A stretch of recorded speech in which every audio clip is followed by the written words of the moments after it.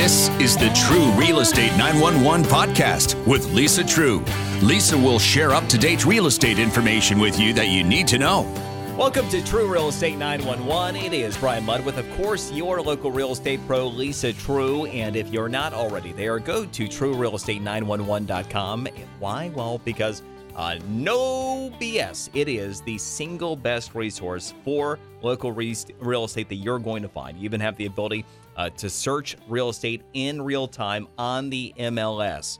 You are not going to find that service for free anywhere else. But the Trues, they do make it available because it's all part of the experience with the True Group, which starts when you have questions. So if you do have questions, if you are thinking about buying, if you are thinking about selling, well, 7 days a week, the Trues are also here to help you.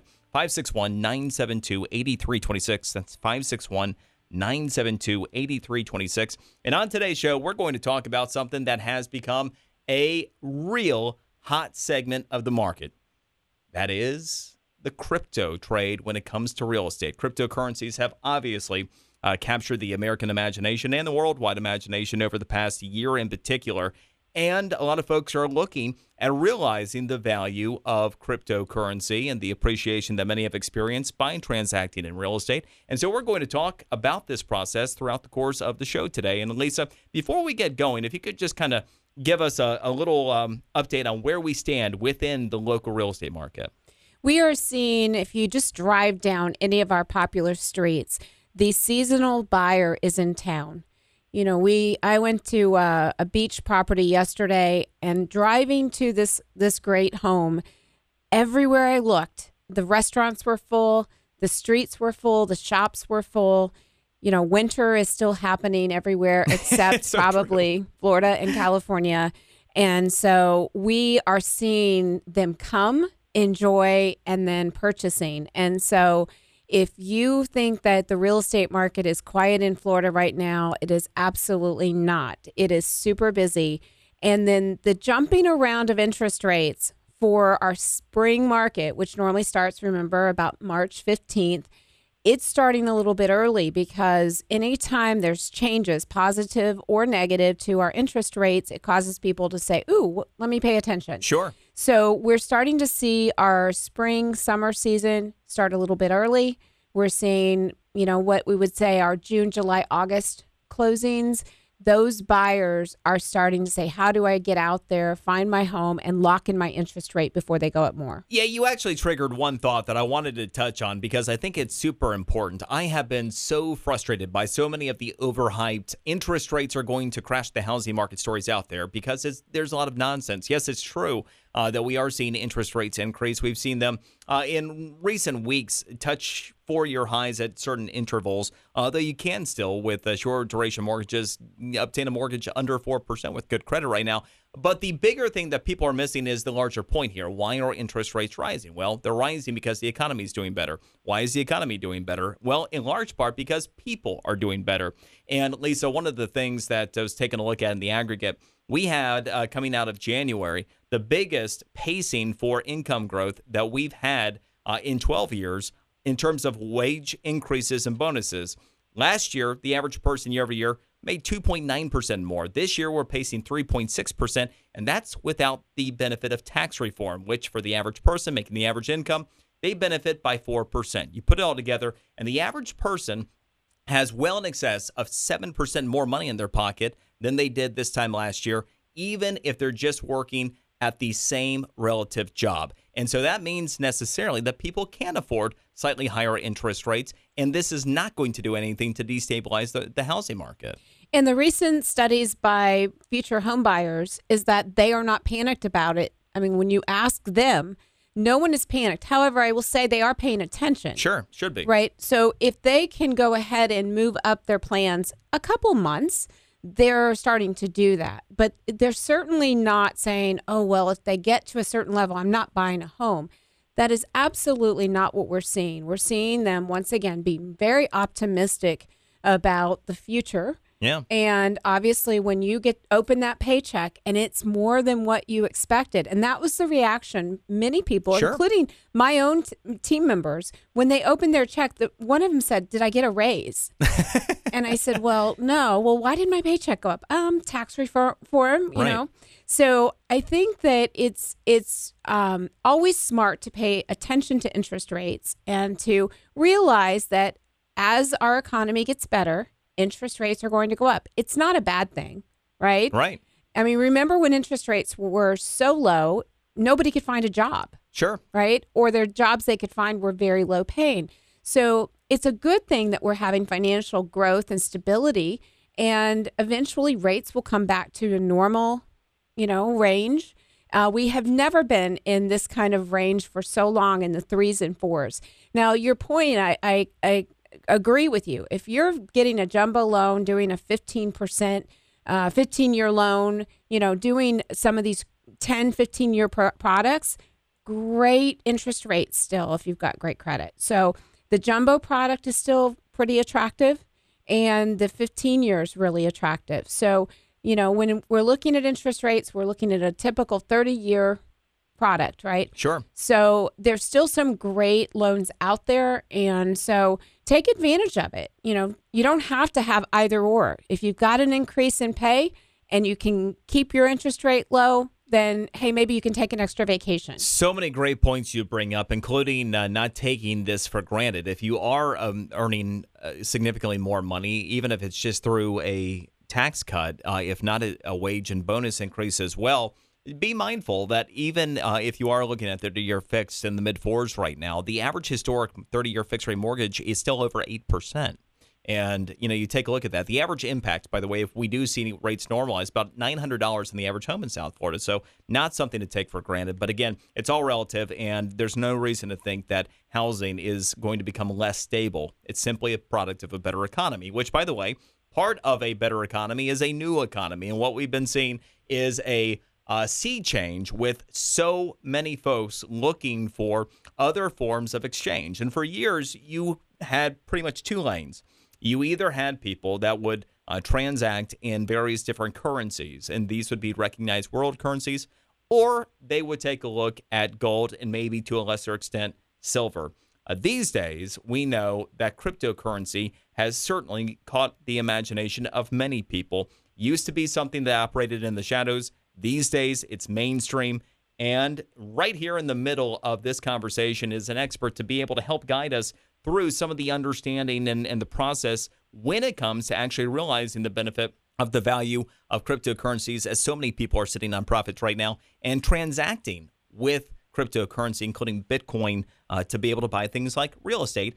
We are happy to welcome to the show Eric Neum. Eric is the founder of the Cashflow Doctor and is an expert in the tax process and also a real knowledgeable individual when it comes to cryptocurrencies as well. Welcome to the show, Eric. Hey, thanks for having me on, you two. I appreciate it. Thanks, Brian. And thanks, Lisa. Absolutely. So the first thing when it comes to cryptocurrencies, many people are aware of what they are. Many people are not necessarily aware of what to do once they are ready to use it as a medium of exchange. So the first thing if you could do for us, just kind of set up how it works with the exchanges and being able to transact using cryptocurrency. Yeah, so cryptocurrency is a pretty fascinating technology, and it's pretty recent. So there are many people out there that are still really not familiar with it, other than the fact that they've heard of the word Bitcoin.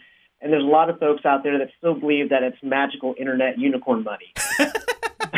It's definitely a new way of transacting, and it's really fascinating way of looking at it. And the whole concept behind it is the founders of cryptocurrency and Bitcoin and all the different currencies out there, they wanted a decentralized way of creating a medium of exchange that isn't controlled by a central government agency and allows them to basically transact worldwide on a immediate or a very quick basis without additional fees from banks. Now, we know Bitcoin and cryptocurrencies right now, because of the demand, we're starting to see some of the technology limitations, but they're constantly refining them and improving upon them.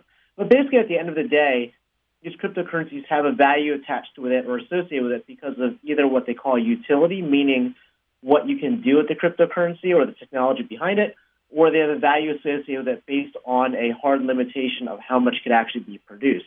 And so it's I don't want to say it's like a perceived scarcity because it's an actual scarcity, but at the same time, too, it's not like really tied to a hard asset. I mean, the U.S. dollar isn't tied to a hard asset either. Back in the day, before the 70s, the U.S. dollar used to be tied to gold. So they call that the gold standard. And you could actually go and redeem in your dollar for hard gold, but they don't have that anymore. It's not attached to any type of asset. So the U.S. dollar is a faith-based currency, and it's much like cryptocurrency.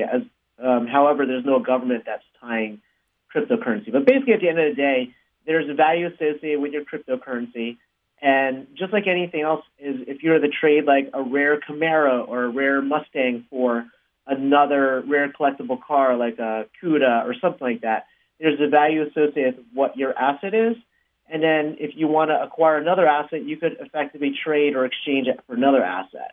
And that's how the IRS is seeing right now. They're looking at cryptocurrency as property as opposed to currency or as money or as stock. That's kind of like the Reader's Digest kind of version of where we're at right now, cryptocurrency as a medium of exchange. And it's helpful because you laid it out in a very understandable way. And also what's important, and this is part of what's changed, and while some people viewed it as a short-term negative, the government and governments around the world beginning to regulate it. In another respect, in terms of it being legitimized as a medium of exchange, it actually does that in a way in which it wouldn't have been previously. And so this is all something that is very transparent, something that is regulated, something that you can account for, and you don't have to worry about the IRS knocking on your door if you do things properly. And so, to this end, Lisa, we have begun to see people transacting in what is often the largest purchase that one will make, and that is real estate. So talk to us a little bit about what you have begun to see in the real estate market for folks that are looking to transact using cryptocurrency, most commonly Bitcoin. So we're seeing this most in our luxury market. We're seeing this a lot in South Florida, Miami specifically, where it's not only being offered, but it's being encouraged by sellers that this is the way they want the deal transacted, which is, to me, very interesting. The first transaction actually happened in Austin, Texas, which is maybe not as surprising. I think they're very forward thinking in Austin, right? Sure. And so we are seeing properties in Miami, in Broward County, and I think you will continue to see this in Palm Beach County, where this is going to be featured and highlighted as it's available, welcomed, and encouraged by the seller to have the buyer actually transacting and negotiating this way. Sure, and Austin is a top 5 technology hub in the country, to your point. When you talk about South Florida in particular, we know that we have a large international influence. And to Eric's point about not being tied to a central government, many international buyers are not as trusting of the government currency that they otherwise would be adhering to. Is that playing a role in the perceived interest in South Florida with the international sellers and buyers?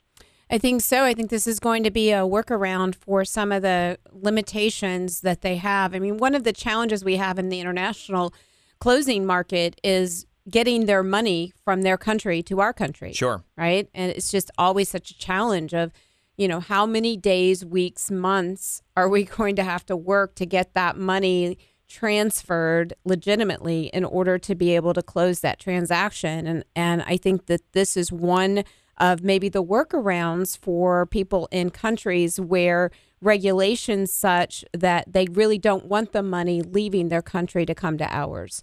And so it definitely makes sense. I mean, one of the people that really are accepting this right now happens to be an owner that's from Venezuela. So sure. Totally understand the governmental concerns in that particular situation. Sure.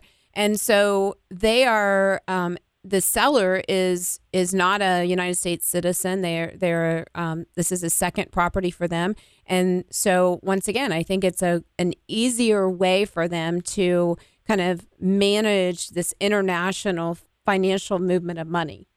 So speaking of the movement of money, the cash flow doctor himself, Eric Neum.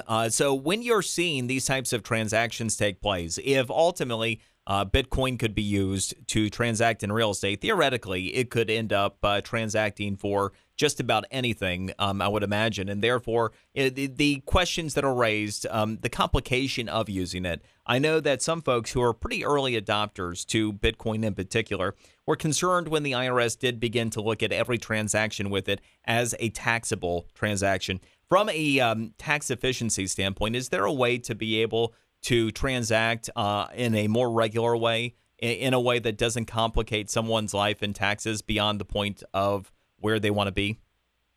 Yeah, that's a great question. So there's two facets to it. For larger transactions, again, because the IRS treats cryptocurrency as property, it's like selling one collectible and turning it into what they call fiat or American U.S. dollars.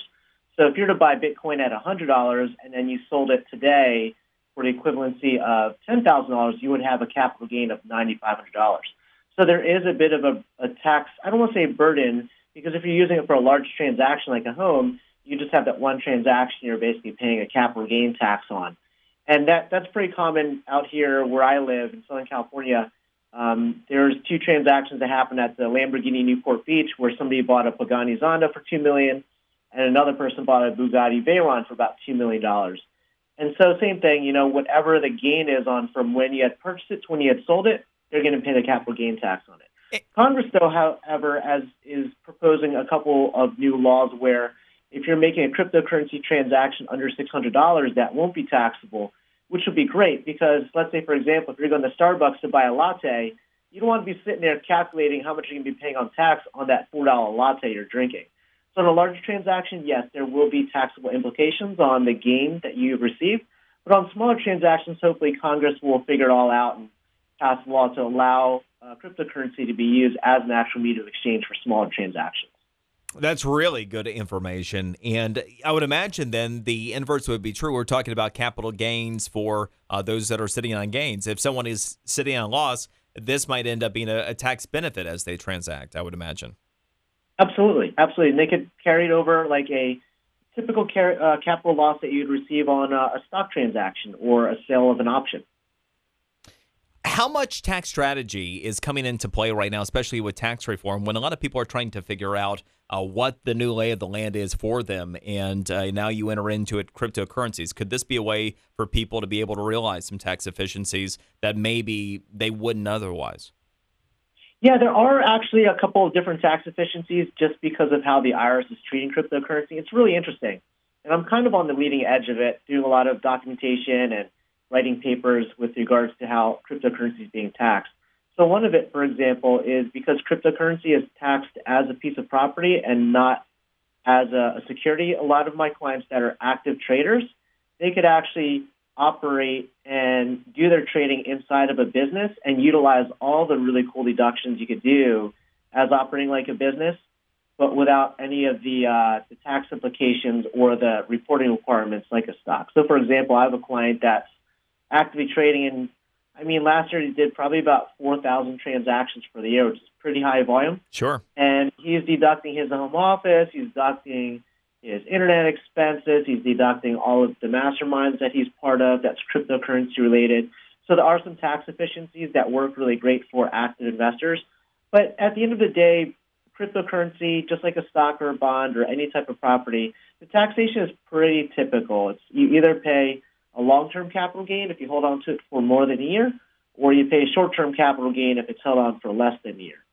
So you hear a lot of folks out there that say, well, I'm going to be what they call a hodler. A hodler is cryptocurrency terminology for I'm going to hold on for your life. I'm going to hold on to it for a while, and at some point I'll sell it. So if you're holding on to it for a longer period of time, you'll pay a lower tax rate. And if you're a day trader, like a lot of folks are, we're actively trading different coins, like Ethereum is one of them, or Litecoin, or Ripple. Those are all popular different coins out there, and you're actively trading it, then you're going to be paying a short-term capital gain tax. And from there, we have to craft a couple of strategies to help ensure that you're paying the minimum amount of tax that you're required based on those types of transactions.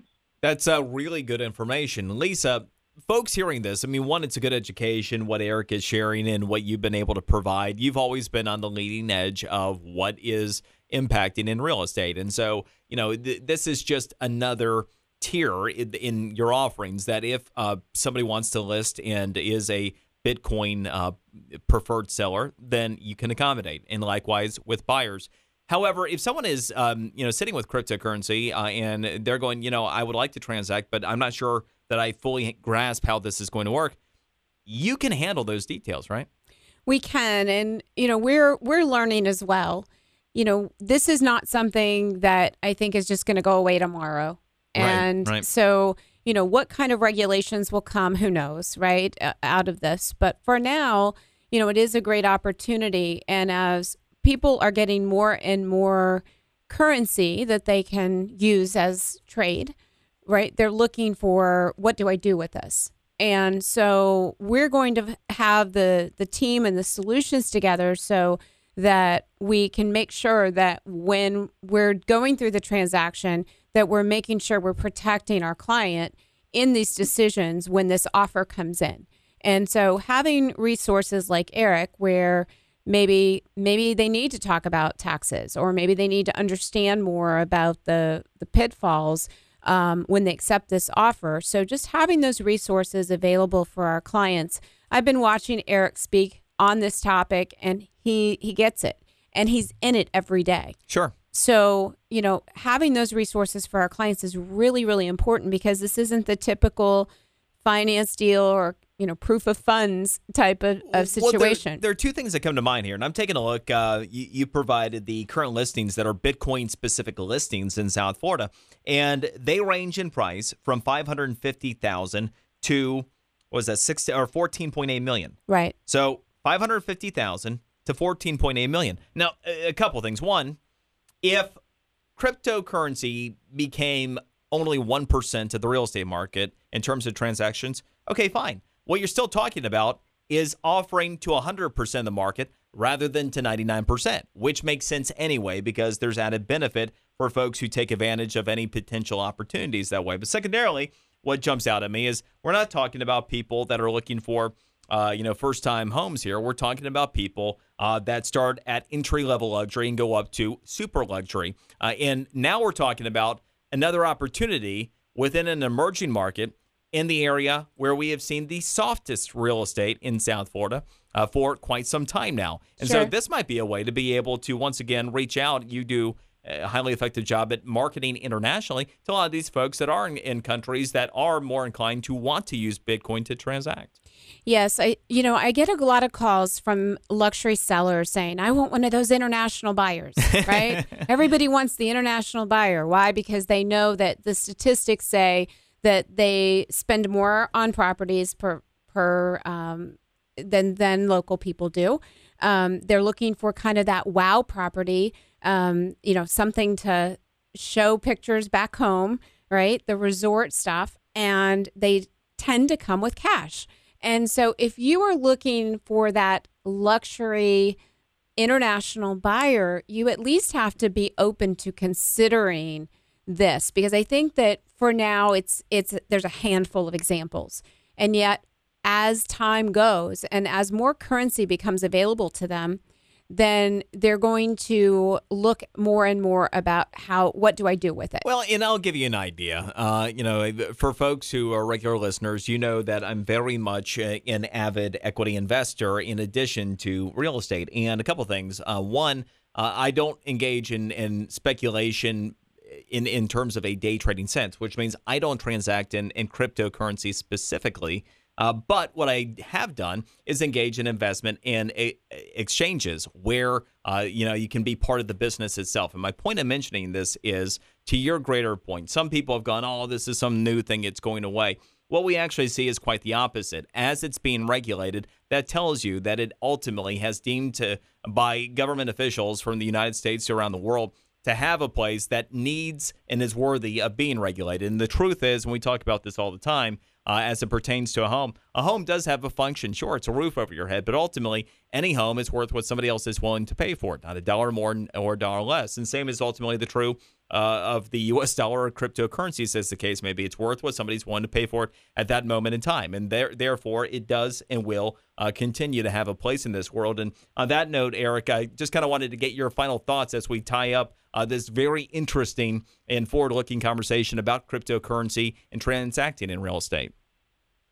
Yeah, I'm super excited about the cryptocurrency space in general. And there's a lot of high investors in the crypto and tech space that are actively looking to transact in cryptocurrency, because the more that people are adopting and seeing that cryptocurrency is used as a medium of exchange, the more people eventually will start accepting it. So I definitely see it rising in usage in the next coming years. And I think Lisa's right on point with the fact that there's a lot of investors from overseas that can't get cash money outside their countries without major issues, for like China, for example, or like Venezuela. And they want to make these transactions, so they have these huge crypto holdings that they're able to do. And then the fact that it's a super seamless transaction, and there's a lot of companies now that are coming out that are trying to start handling the title process over blockchain and the title insurance over blockchain and all these different processes. We're just going to continue seeing the emergence of cryptocurrency being used as a medium of exchange, not just for smaller transactions, but large transactions like luxury cars, luxury airplanes, luxury yachts, and homes and real estate in general. So I'm personally really excited to see the space evolve over the next coming years, and I'm sure Lisa, as always, is going to be on top of it. Yeah, that is terrific information, and you've been a wealth of information. Absolutely appreciated. And Lisa, your final thoughts on this topic for someone who is still trying to figure out what this might mean to them. Well, so if you have a luxury product, and that could be a beach area condo, all the way a golf community, mandatory country club where people come down and have maybe a villa for their weekends, they fly in and out, to a ultra luxury home. This is something that you need to make sure your real estate agent at least has an openness to and to explore. Sure. And it's one of those things where, once again, your buyer may not be sitting here with the availability to funds. And so I think this truly, and I agree that, in the United States, we may see obviously buyers and sellers choosing this for United States residents. However, I think the biggest opportunity is going to be our foreign investor. Yeah. And, it's the workaround, the legal workaround for so many of these people that have money in their countries that it's just stuck. And so I do believe that you need an agent who understands this and is ahead of it. And I will tell you, I'm not seeing anybody talking about this in Palm Beach County. I think the only people that are even understanding this at all really have to do with that Miami market. And so we're diving into it. We're going to make sure that we get 100% of the buyers. And not only that, I'm going to be marketing to these countries saying, we welcome you. We welcome your money. Sure. Right? And so that we're going to get our listings out there to the right people so that we can have that competitive advantage. Because let's face it, the people in the field first always have the best chance. And we're going to be first in Palm Beach County talking about this product. Well, it's great information, and we've seen it even in terms of the housing decline when the troops were ahead of the curve on short sales and making sure the best outcomes there, and now in better economic times with the emerging opportunities that exist in real estate. And it is terrific information that's available to you with the True Group. Buying, selling questions 7 days a week. They're available and ready to help you at 561-972-8326. That's 561-972-8326. If you're not there, go to TrueRealEstate911.com. And I am Brian Mudd for Eric Neum of the Cashflow Doctor and Lisa True. We'll see you next time.